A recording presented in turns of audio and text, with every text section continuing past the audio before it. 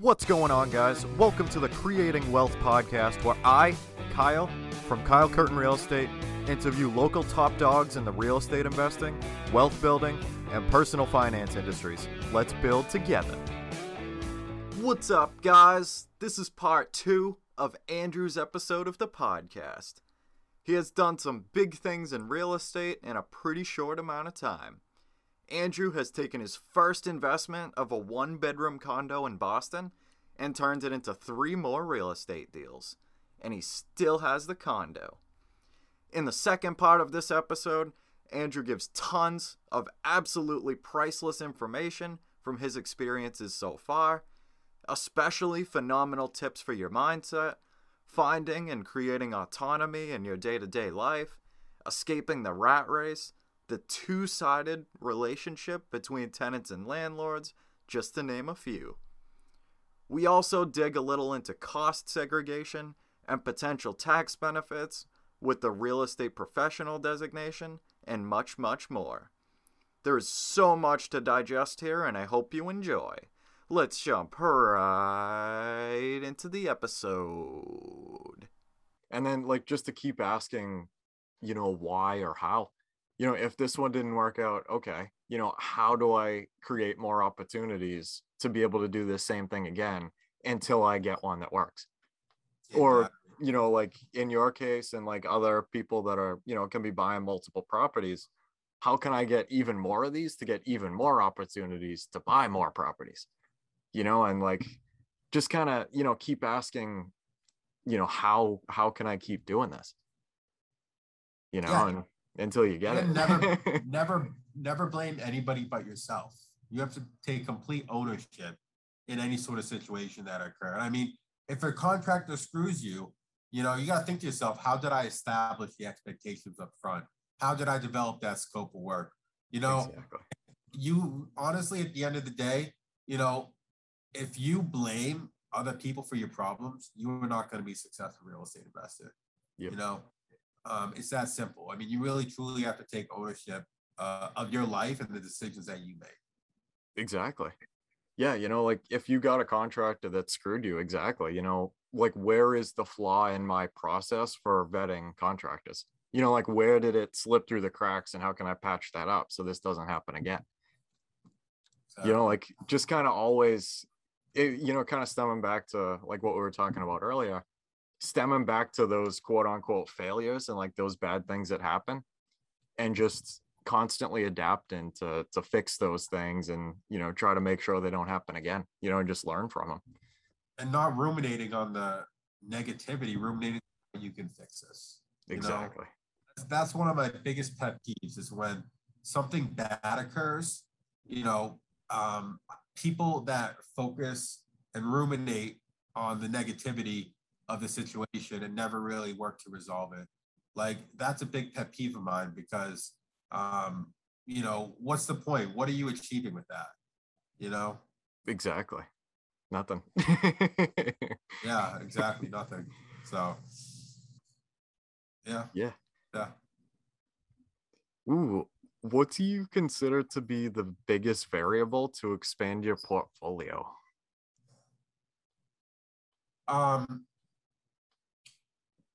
I would say the biggest variable to expanding my portfolio now is utilizing my own money.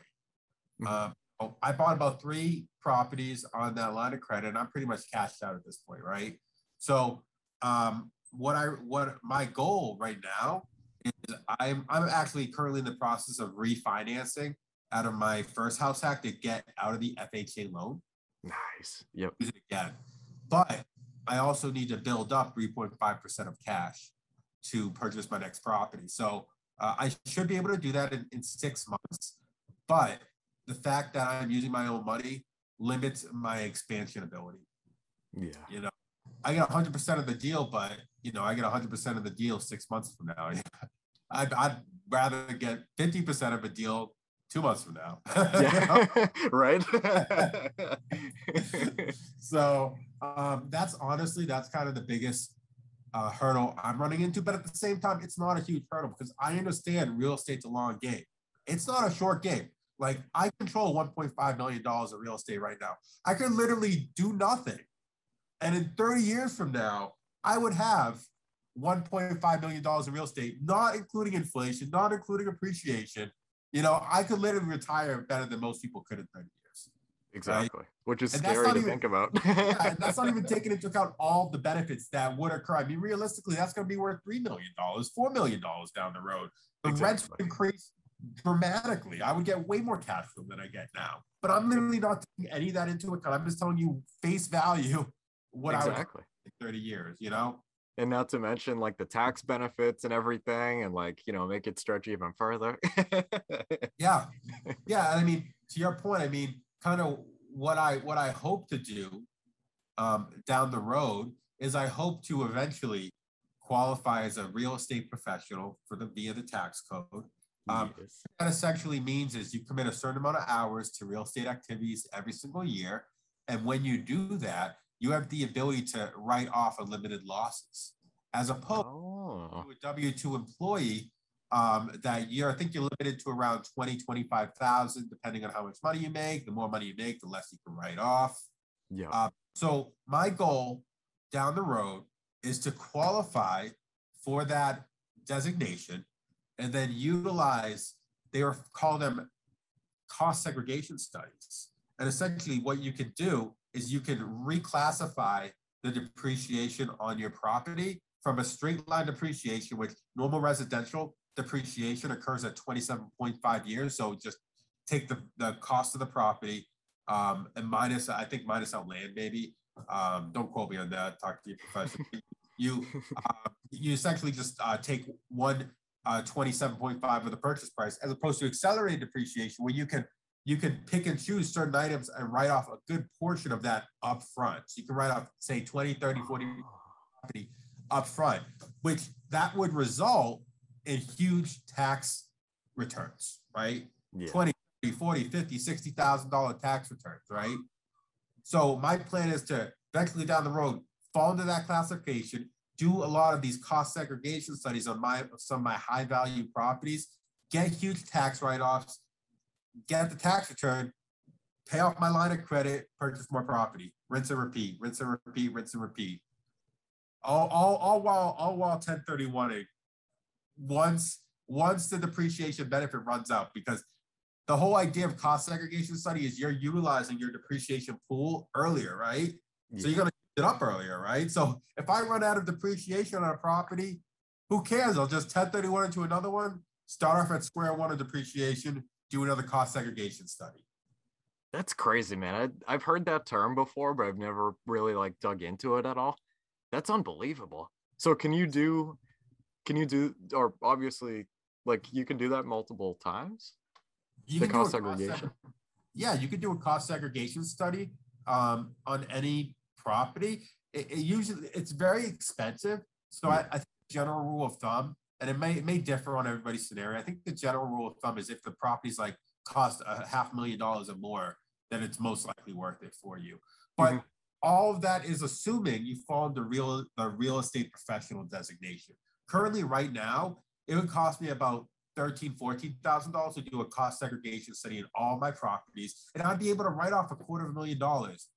But I wouldn't have access to those write-offs because I'm a W-2 employee. I would be able to write off $20,000 to $25,000 per year, right? Yeah. So it just resulted, you get a third of that in your tax return. That resulted in $7,000-8,000 tax return, as opposed to my goal of getting lots of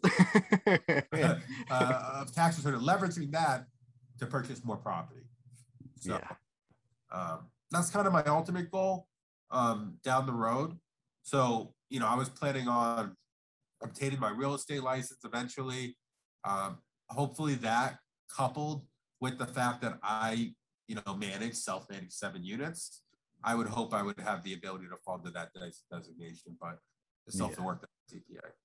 See, I'm kind of curious if you are an investor and you are self-managing, like if those, I'll have to dig into it a little bit just out of curiosity, but like if those hours as an investor like count towards that, or if like you have to be, like a real estate agent or a broker or, whatever. They definitely do count towards it. Yep. You just have to when you work at W2, you have to like track all of your hours because it's a certain hour that you have to comply with. Yep. So I don't really know the intricacies, but when and I think a majority of your time has to be utilized on real estate endeavors, right? Mm-hmm. So sure, I'm running into, I do 40 hours a week, 52 weeks a year, 2,080 hours per year. I would have to do 2,081 hours doing real estate. Okay. Yeah. So it's challenging for a W-2 employee. It's definitely feasible, and you can definitely get it done, but it takes a lot more legwork to ensure you're complying with all of the rules.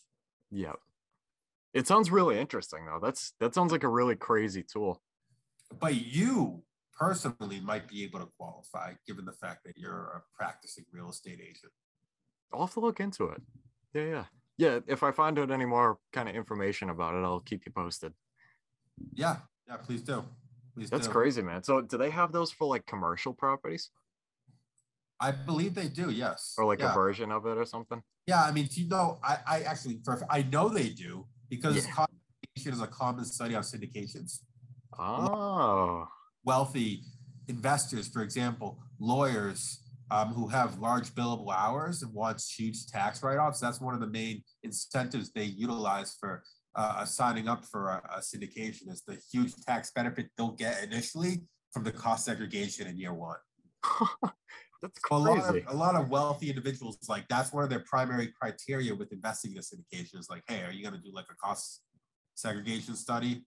I mean, if they're smart and they're high income earners, that's a question they should be asking. Yeah. Or that's unbelievable. Yep. Wow. Yeah, I'm telling you, it's all about knowledge. I mean, like, I have the money to purchase my 3 properties. I use a home line of credit on my primary residence. I didn't have the money for 25% down on a 3-family. I knew to utilize an FHA loan.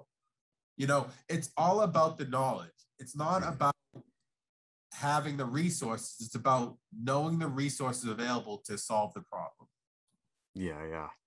See, and that's the thing that I really love about real estate, is like the knowledge is always out there and like it's free, like I was talking to somebody recently. He's an older gentleman and he used to flip houses back in like the 80s. And he was telling me kind of like, what real estate investing looked like back in the 80s. And like just kind of comparing it to now, I'm like, wow, like we don't realize how good we have it. Like he was talking about, having to, wait till like this real estate seminar, like a 3-day, like weekend thing or something came into town. And like they'd sell like a box of cassettes that, you'd have to like buy it or whatever. And then like listen to it in your car to get like some of this knowledge, and like it was, obviously, they didn't have the internet or anything back then. So like just the connections and like, going into a real estate office and like the pocket listings and like everything's on paper, like it really blew my mind. I'm like, how like good we have it now, I guess, well, like, I think we met on Bigger Pockets, like, you know what I mean? And like, even on like Instagram, like Facebook, Bigger Pockets. Yeah.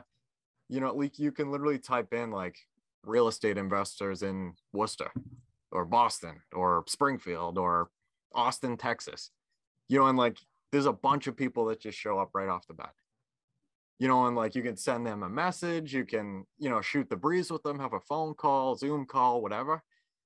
And like, thinking about it in the context of, what this gentleman kind of grew up with and what he was used to, like you couldn't do that stuff back then, like could you imagine, it being like 1980 and you wanted to flip houses in Texas, like people probably looked at you like you had like 10 heads and you probably would have had to fly down to Texas to like meet brokers in their offices and stuff. Like it's just crazy to think about, that different kind of perspective, like just how different everything is. And like, everything's right there, Yeah. I mean, I 100% agree with you, but I think learning is an age-old endeavor at the same time. I mean, a lot of the learning I've done has been via books, Yeah. And and my like, for example, my father helped me change a water heater a couple months back, and I'm like, asked him like, how'd you learn how to do this? He's like, oh, I read a book. Like, Come on. Yeah, I would have to watch a YouTube video. exactly. You know, but you know, I think that just goes back to, you know, how motivated are you in Exactly. getting achieving your goals? I mean, if you're motivated, you will find a way. Whether it's 1980, whether it's 2050, Yep. you will find a way.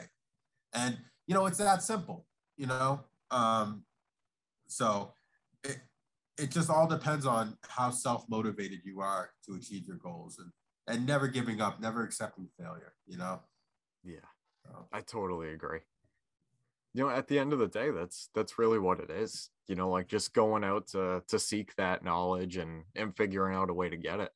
You know, or like, you know, wanting to meet those people in that market, or, you know, find out about, you know, some of the different loan programs and stuff that are around, you know, and like, how are you going to find out to be able to use it? You have to be motivated to go find it, right? yeah, and always chasing after the better version of yourself. You know what I mean? You would imagine the person you want to be 10 years from now, and you want to take measurable steps every day to get to that point. Yep. You know, and if you don't do that, you shouldn't expect to achieve that state of being in the future. You know, Exactly. to me, I always, one of my life's goals is to be a better version of myself every day. You know, and constantly be learning. Because once you start learning, just like a flower, you wither and die. You Yep. know, but when you continue to learn, you grow and you flourish, right? And I definitely live my life in that same way. 100%. Yeah, you know, there's always more to learn too. You know, like you're never Yeah. really gonna know everything. And like that's what I really like about real estate in general, is there's Mhm. literally like so much information out there. Like you're not gonna learn it all. You can learn like a ridiculous amount about a lot, but you're not gonna know it all. You know, like there's always gonna be things that you're picking up, you know, like things that get changed, and it's unbelievable. Like I feel like there's like a very sustainable amount of information based on how bad you want it. You know, like even if you're ridiculously driven and you're, you know, listening to podcasts 24/7, reading all the books you can find, you know, talking to all the people that you can, there's always going to be more, you know, and like there's just so many resources out there that you're never going to learn it all, you know, and like it's one of those things, like the way I look at it, like I love to, like, you know, try to, you know, meet like all the people in a market, or, you know, like kind of like the extreme, you know, like learn literally like everything about a market that you can, like, you know, where's this, where's that, and like, you know, what's going on with this. And like, I don't know, there's just so much information out there to go get, you know, and to learn that. And you're probably not going to learn everything that, you know, everything that exists about like that market or like those people, but just the journey of trying to do that is really satisfying by itself, you know, because like there's always going to be more that keeps getting introduced. So I feel like it's just a really sustainable kind of pattern of knowledge, you know. It's a because there's always going to be more.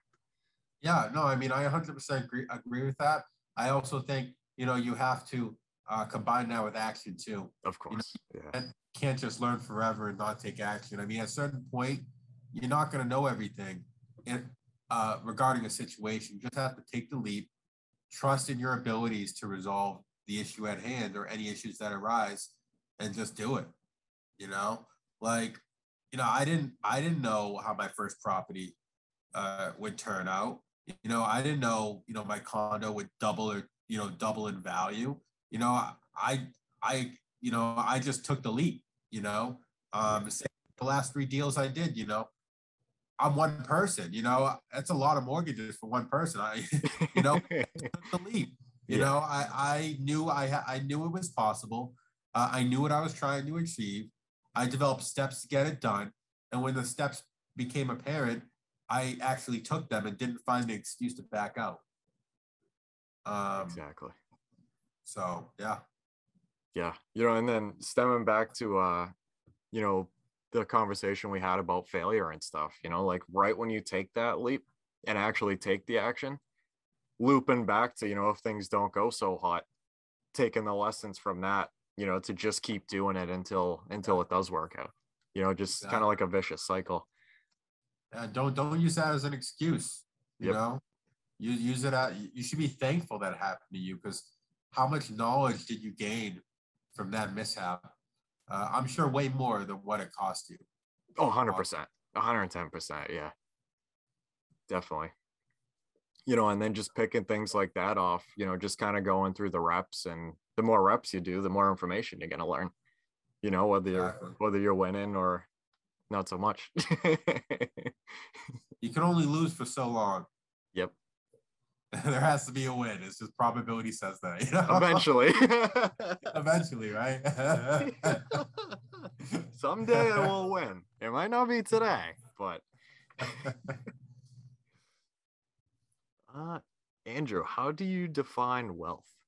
I know we kind of dug into it a little bit already, but I define wealth by living the life you truly want to live. Yeah. That's simple. I value time. I value control. I value, my own destiny. And I want the ability to control that. And I feel like financial freedom and wealth will give me that ability and give me the time to seek my passions, and really live the life I want to live. I'm not really going after financial freedom because, I want all the money in the world or anything like that. I just want control of my time. Yeah. I want control of my time. I don't live a lavish lifestyle. I don't plan on living a lavish lifestyle. I just want the ability to travel, the ability to teach others how you might be able to achieve your dreams like I have, and to spend and develop authentic relationships with friends and family. So if I had that, if I had that ability, and my net worth was $1, I'd be the happiest in the world. Yeah. But unfortunately, in today's world, you need money to go after opportunities, right? Couple more dollars. Yes. Just a couple. Yes. That's it. Yeah. Maybe some loose change. Yeah, exactly. Oh yeah, I really love that, man, and like at the end of the day, that's what it is, is to escape the rat race and, get out of, the things that you are obligated to do, to put food on the table, and, be able to do that like different ways. And, I was talking to somebody last night about it, actually. It's unbelievable how, like, that's kind of what you're set up to do, is to just like work all these years and then have to escape from that, through different methods and everything, to be able to actually like live your life the way you want to.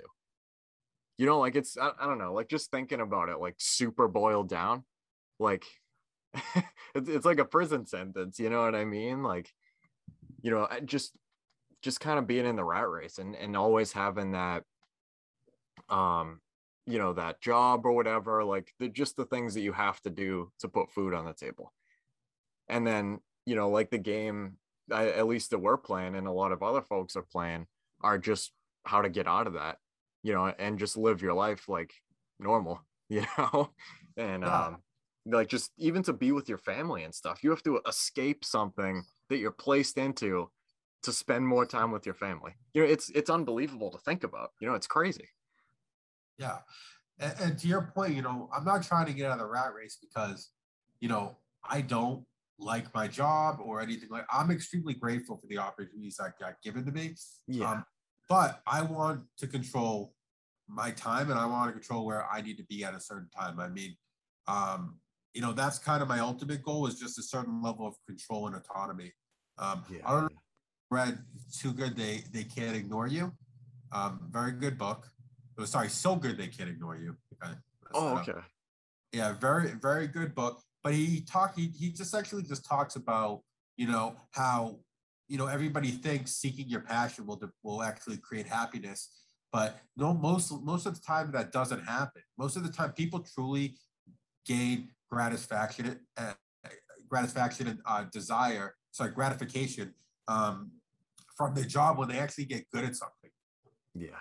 You know? And at that point, they could demand a certain level of autonomy, a certain level of control, you know, and those are the kind of the people that really ascend in their field, are people who really have that level of autonomy, have that level of control, you know, really work to get good at something and truly enjoy it at that point. You know, like in my current job, I like what I do. I mean, I enjoy what I do because, you know, it's honestly, it's good practice for life. I deal with very I work with very influential MIT, Harvard professors, MGH doctors, and they have all of high expectations on what to expect. So I value the fact that I've learned how to deliver on those expectations. And that's very transferable to other roles. So, you know, at the end of the day, you know, you really got to make the best of what you have and be grateful for what you have, but also have a vision of where you want to be in the future. You know, and I think that's the biggest thing about being a real estate investor is, you know, a lot of drive behind doing it is people just want to escape the rat race, escape their job. But at a certain point, you should be grateful for certain aspects of your life. I mean, you could be living in a third world nation. You could not have healthcare. You know, your parents could be passed to another life. You know, you have many things you should be thankful for. And I feel like when you engage in gratitude, your life just turns out that much better. Yeah, I totally agree, man. You know, and to kind of touch on that, you know, like finding that balance between having, what's the word? All that like gratification, you know, for the things that like you're blessed to have, as well as having that vision on how am I going to make this better, you know, and what's that version of myself in my life that, you know, I aspire to have, you know, and just kind of finding that middle ground, you know, and just, you know, being grateful for what you have, but also having that growth mindset at the same time.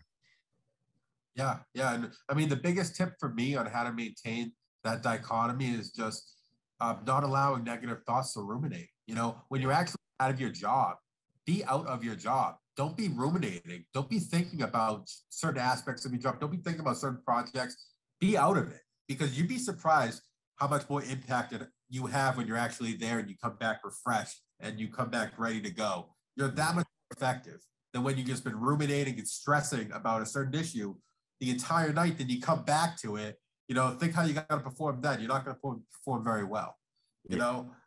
So I think the power of the mind, people truly underestimate that, in my opinion. You know, and I think that's the difference between somebody who can achieve financial freedom and somebody who can't, is them understanding that they have the power to do everything that they want. They just have to put the work in. Exactly. That was awesome. So, Andrew, what is your best piece of advice to new investors that want to start and manage their rental portfolio? That's a fantastic question. You know, my biggest tip for people would be, you know, being a tenant and a landlord, it's a two-way relationship. People just naturally, like, I've spoken to other landlords, all they do is complain about crappy tenants. Or, you know, I've spoken with tenants, all they complain about is crappy landlords. But at the end of the day, it's a two-sided relationship. And to be a really, truly successful real estate investor, you really have to be empathetic with your tenant and really see it from their point of view and really go out of your way to provide good housing and resolve any issues that they that happens to them in a very timely manner. I mean, at the end of the day, we're all humans. Psychology is in play in every interaction. You know, and I guarantee if your tenant likes you as a person, there's a 100% more chance they're going to pay you on time. You know, if they really care about your well-being, they will make that payment. If they could care less about me, I guarantee you they would push off that payment as long as possible, right? So I believe just maintaining an empathetic relationship with your tenants will put you hands above your competition. Not many landlords value tenants like that. And And at the end of the day, I try to provide the best customer service to my tenants because those are my customers. Those are the people keeping my business alive. And I want to continue to keep my business alive. That's so true, man. I feel like, maybe the way that I guess some landlords are is kind of what gives real estate investors a bad name. Like the slumlord, like that type of thing. And like, it's like not everybody's like that.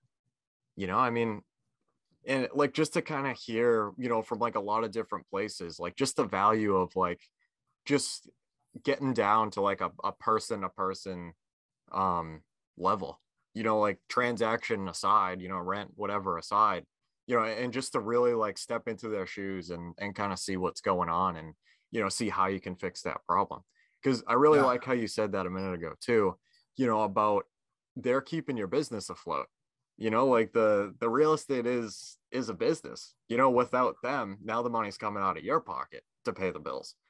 You literally like need them. Yeah, you're absolutely right. And when it comes to providing an empathetic and caring relationship to tenants, I mean, respond to their requests in a timely manner. Provide housewarming gifts to them. You can provide Mother's Day gifts. I mean, I get it. We want to make as much money as possible.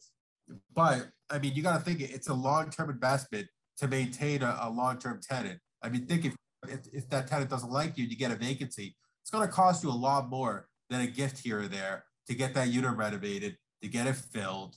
You're going to have periods where you go without payment and rent. So, I at the end of the day, it's all about relationships. I mean, this industry is all about relationships, all about being likable. And you really have to translate that over to your tenants. It's not just a one-way street, and when you have 10 evictions on your plate, you got to take a certain level of ownership with that. Were you not empathetic with your tenants? Did you screen horribly? Like most likely those are the two issues that why you're in your predicament, right? So I don't like it when other real estate investors just blame the other people. I mean, I'm sure most of their problems could have been resolved if they looked inward. Yeah. And like that's stemming back to actually a lot that we were talking about earlier, about like just finding the flaws, and taking full ownership of that and saying like, all right, what went wrong here and how am I going to avoid this the next time?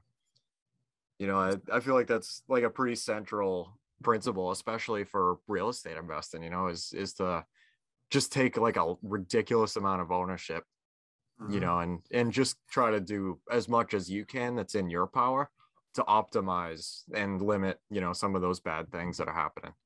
Yeah. And then I would say my other second piece of advice would just be like, have a very strong screening criteria and wait for the semi-perfect tenant that you need. Even if your unit has to stay vacant for 1-2 months longer, like it's worth it. It's worth it to get a good tenant rather as opposed to filling the unit quickly, getting a really bad tenant and having to go through the eviction process, having them destroy your unit. It's worth it to screen, and it's worth it to wait for the perfect tenant. That's golden. I know it's crazy hearing that too, man. Even on like, bigger pockets and stuff, like, because I mean, I haven't been in that situation quite yet, but like just really wanting to get that unit filled up so you can start getting paid. But if you fill it too early and, kind of slip up in your screening, it might be, a lot more than what you bargained for. Yeah. Run their credit, make sure they have a good job, make sure they have a decent nest egg, just make sure that, that they seem reasonable with money via their credit. Make sure they don't have any criminal negative history. Just do your due diligence. I mean, just like purchasing the house, why would it stop with once you get the house under management? Why would it? It shouldn't. Yeah. You should continue to do that same level of due diligence throughout the whole process of owning the property. And once you start doing that, then that's when issues arise via, not screening tenants well, via not screening contractors well, the not managing expectations, at a certain point, all of these issues are avoidable if you just do the due diligence up front. Yeah. I love that, man. That's awesome. Ooh, Andrew, do you read? And what is your favorite business, investing, or real estate book that you would recommend to anyone? If you had to pick one. Oh my God. Well, I mean, I know I'm asking a lot. I want to say Rich Dad, Poor Dad. I mean, like every real estate investor out there, because that really created a mind shift for me. It really showed me the value of time. It showed me that, I was living in a state of fear, living in a state that, I had to get up every day to get that next paycheck. I had to stay at this job. I couldn't take time off. I had to continue working in this rat race to obtain the dreams that I wanted. And, that really came from a place of fear. Like I was just scared to take the leap, scared of going against my family and friends' expectations of what success is. I was scared of living under a bridge. I was scared of all of that. But at a certain point, I don't want to live a life of regret. I don't want to live, looking back at my life 20 years from now and say, I should have done that. I should have done this. That'd be a way worse feeling, I feel, than me living under the bridge. If I lived under the bridge and I tried to achieve what I want, I'd be a happy bum. I'll tell you that right now. That's the best thing I've heard all day. Oh, no, it's so true though, because at least that you gave it a shot, and then like you'll bounce back, until the next thing comes along and give the next thing a shot. But what's different this time is now you have the experience from the first time to carry you into the second attempt. Eventually you're going to get it. Yeah. And you'll just be happy. You won't be a bum. Yes. So, but some of the other books I like are The Cash Flow Quadrant by Robert Kiyosaki. That's his like second or third book in the series. I think it's called People, Money, Deals, Money, People, Money, Deals. Combination of the three. It's by Stefani. He essentially teaches you how to network and partner deals. There's also a fantastic book called The Motivation Manifesto as well, which that just goes over strategies on how to motivate yourself. Okay. Mm-hmm. Like I've been reiterating throughout this podcast, it's all about taking daily action. Ever since I started on this journey, I've never been an avid reader before this journey. When I started on it, I started reading 15 pages a day, and then a year later, I read 25 books, so it's just small incremental steps add up to huge action. And it's that simple. When you ask me for a book, I literally have a hard time picking one because I've read so many great books over the past year. Yeah. So it's, you're right. But, if you're just starting out, you need to read Rich Dad Poor Dad. It's kind of, rather than me explaining my mindset to you, you just read that book, then you understand it. Yeah. So pretty much, man. I feel like that book, I think I bought it for like $8 or something on Amazon. I feel like that's gonna be like the one investment that I'm gonna have like the highest return on like ever. That literally like the same exact thing, and same with like a lot of other people out there. That literally just rewired my brain, like punched me in the face, and I woke up like a different person. Like that's one of those kind of books that I'm probably gonna read that at least once a year for the rest of my life, just to refresh, and like it's crazy. It's just something else. I mean, and the one thing I would really say that it taught me is it taught me integrity. It taught me that when I tell myself I'm gonna do something, my word means something. Like I've always had these big dreams of achieving certain things for my life. I would always procrastinate. I always find the reason not to. Well, let me watch that next series on Netflix. So let me play that video game. Yeah. Well, let me get my master's program. And that was all just procrastination for me running away from my dreams in fear, honestly, at the end of the day. So I truly appreciate that book because it really taught me just the integrity of being a man of your word, a man or woman of your word. Yeah, that's absolutely huge, man. It really is. I could talk to you for hours, Andrew. Thank you so much for coming on here, man. It really was an honor to have you on. Where on like social media and stuff can you be found?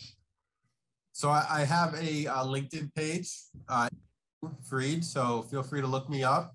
I'm also on Bigger Pockets. You can look me up there as well. And you know, I truly gain satisfaction from teaching others.